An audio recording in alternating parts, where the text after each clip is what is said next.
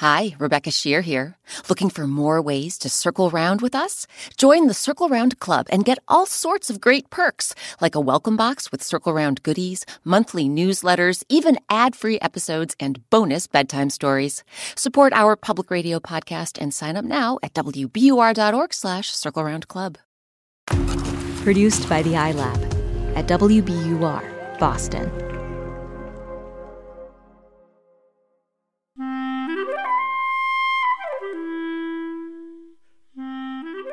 Hi, Rebecca Shear here. This week we're taking a little break and bringing you a very special episode from another podcast you might enjoy. It's called Tumble, and it's all about science. We'll have more new Circle Round episodes for you soon. In the meantime, we hope you enjoy Tumble!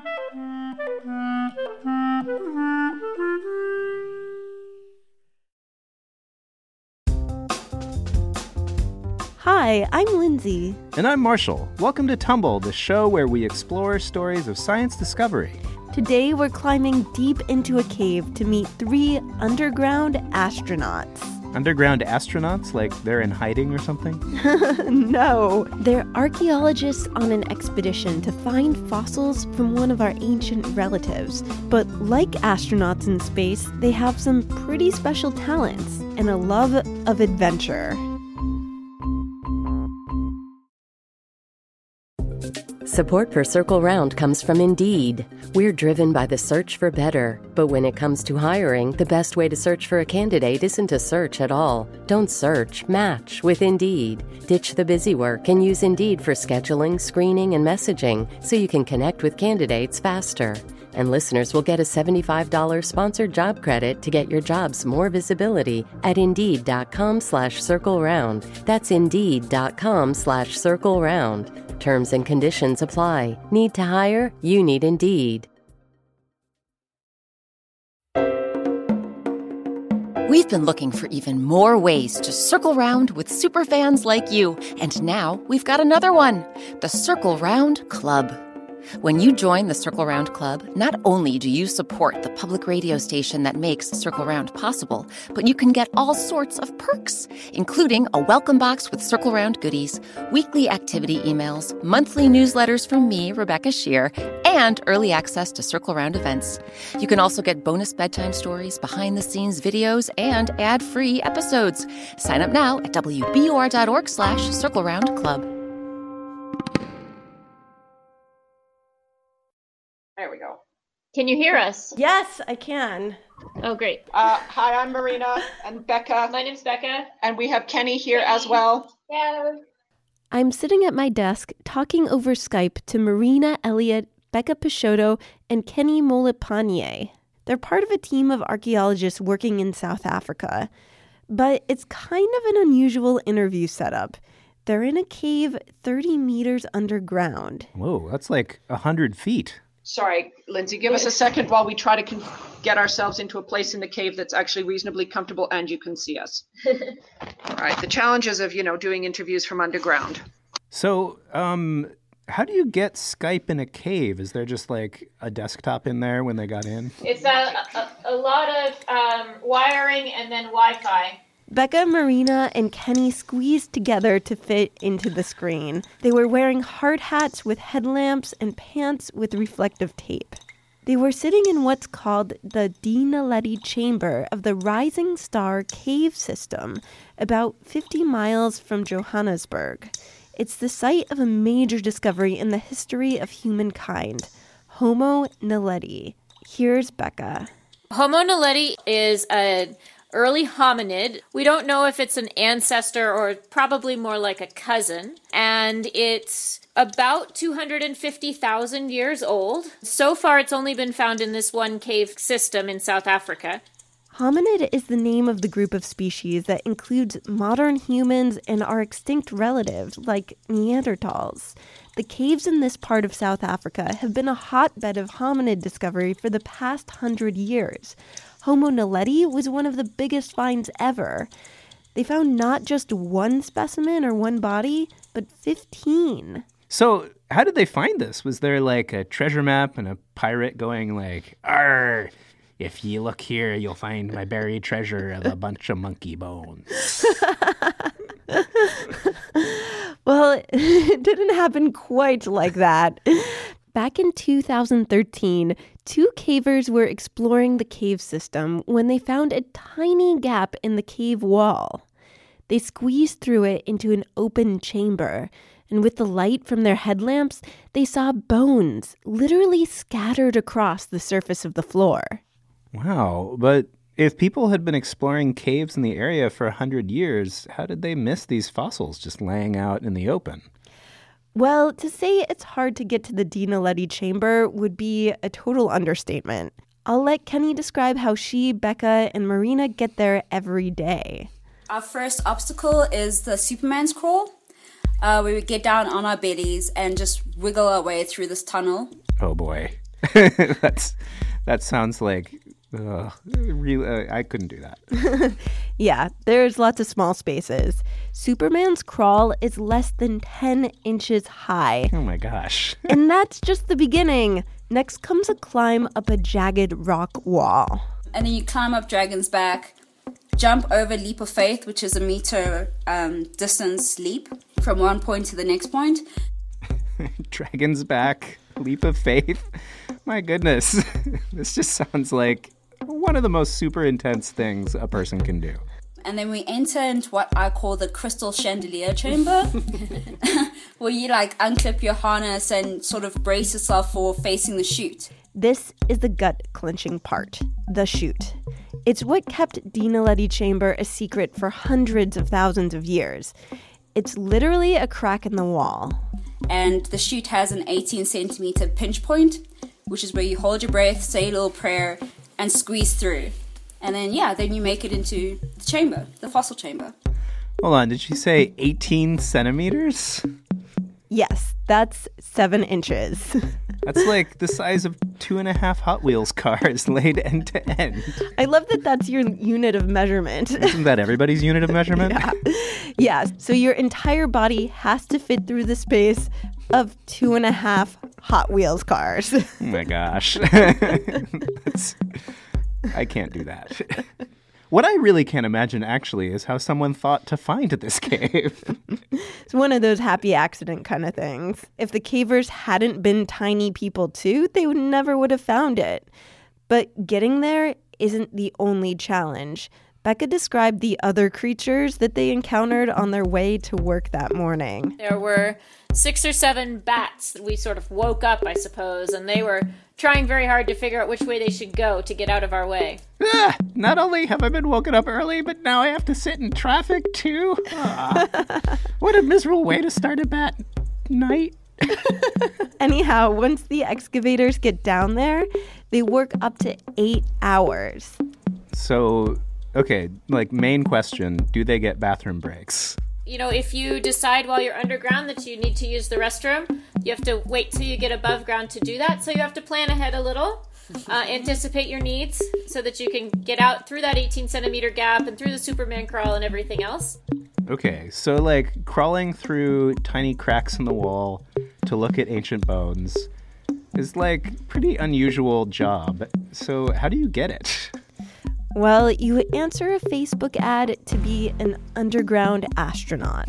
Here's how Kenny described finding the gig. I was procrastinating, just trawling around Facebook and Instagram, and here was this ad, and I was like, I'm going to take it. So, what did the ad say? Well, first of all, you need to be small enough to fit through that 18-centimeter hole in a wall. First thing was, can you fit through a small hole? So you don't just need the body, you need the brains too. The expedition needed people with skills in excavating fossils and studying them. Here's Marina. You needed to be able to work well in a small team, not be claustrophobic, not be scared of heights, be willing to, fly to South Africa for a month without pay and work underground in a potentially dangerous environment. I mean, who wouldn't sign up to work in a dangerous environment for no pay? You'd have to be crazy not to do it. Yeah, I just read Adventure and I was like, yep, I'm sold.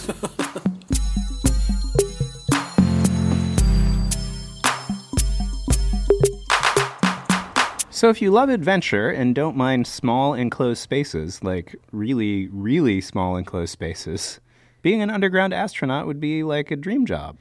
Yeah, you get the chance to be part of a huge discovery in early human history.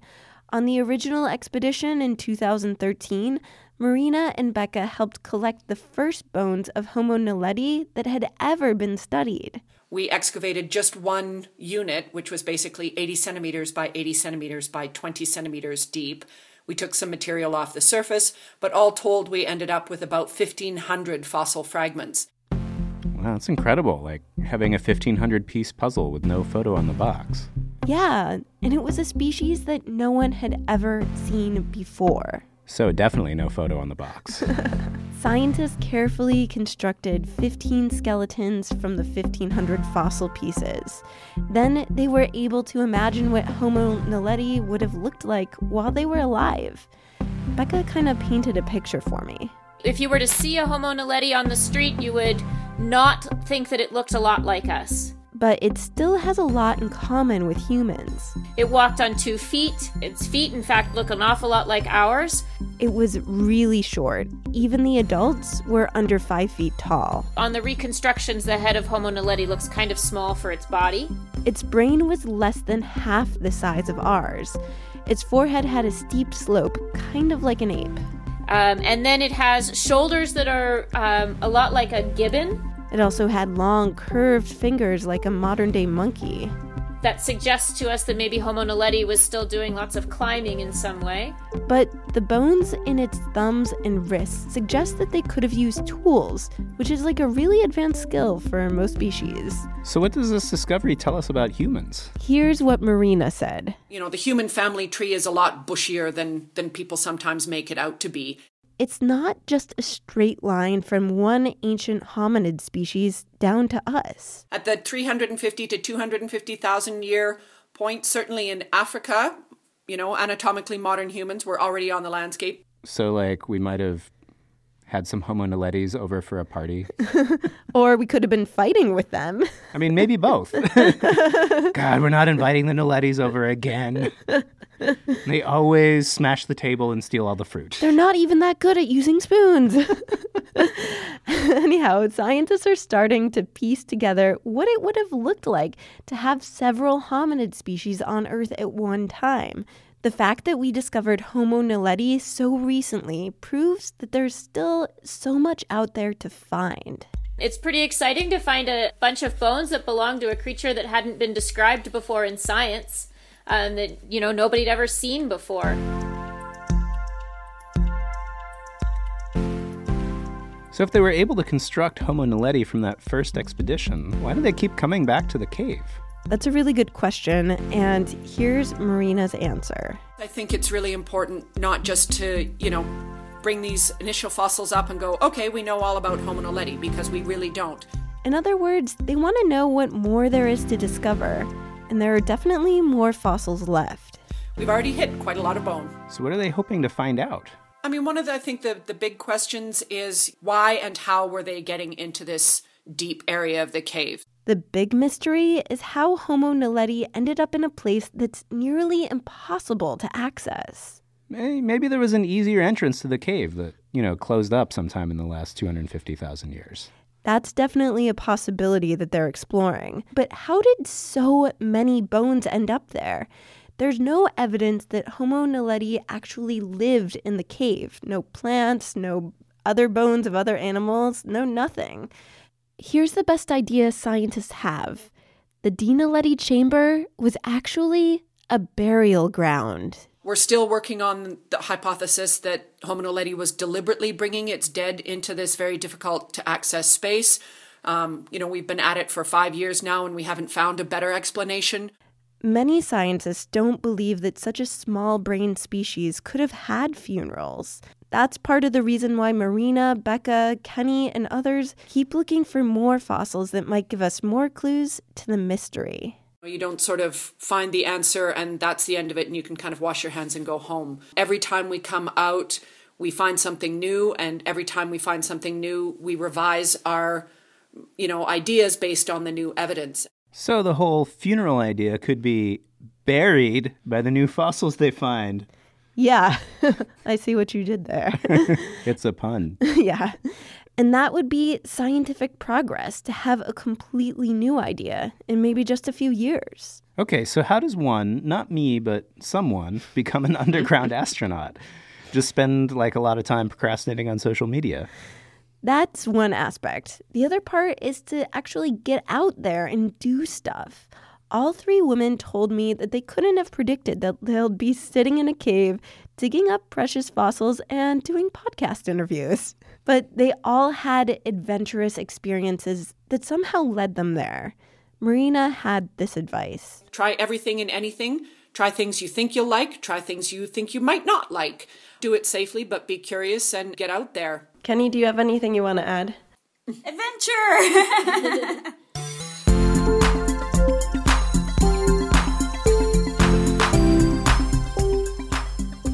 Thanks to all the awesome women I spoke to in the Dinaledi Chamber.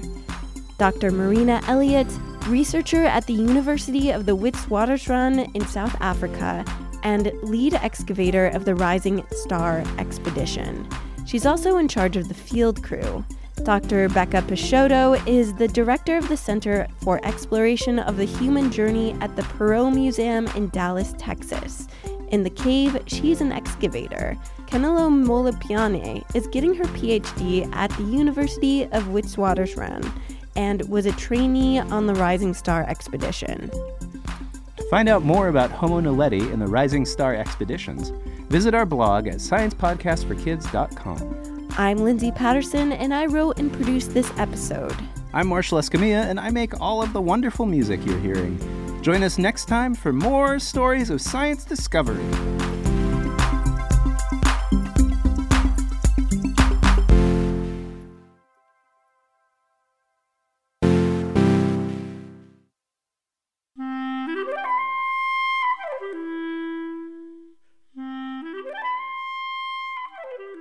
Hi again. I hope you enjoyed this episode of Tumble.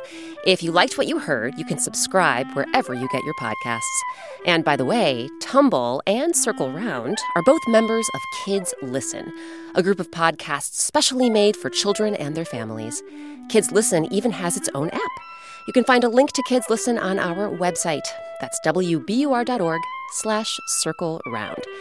I'm Rebecca Shear. We look forward to circling around with more news stories soon.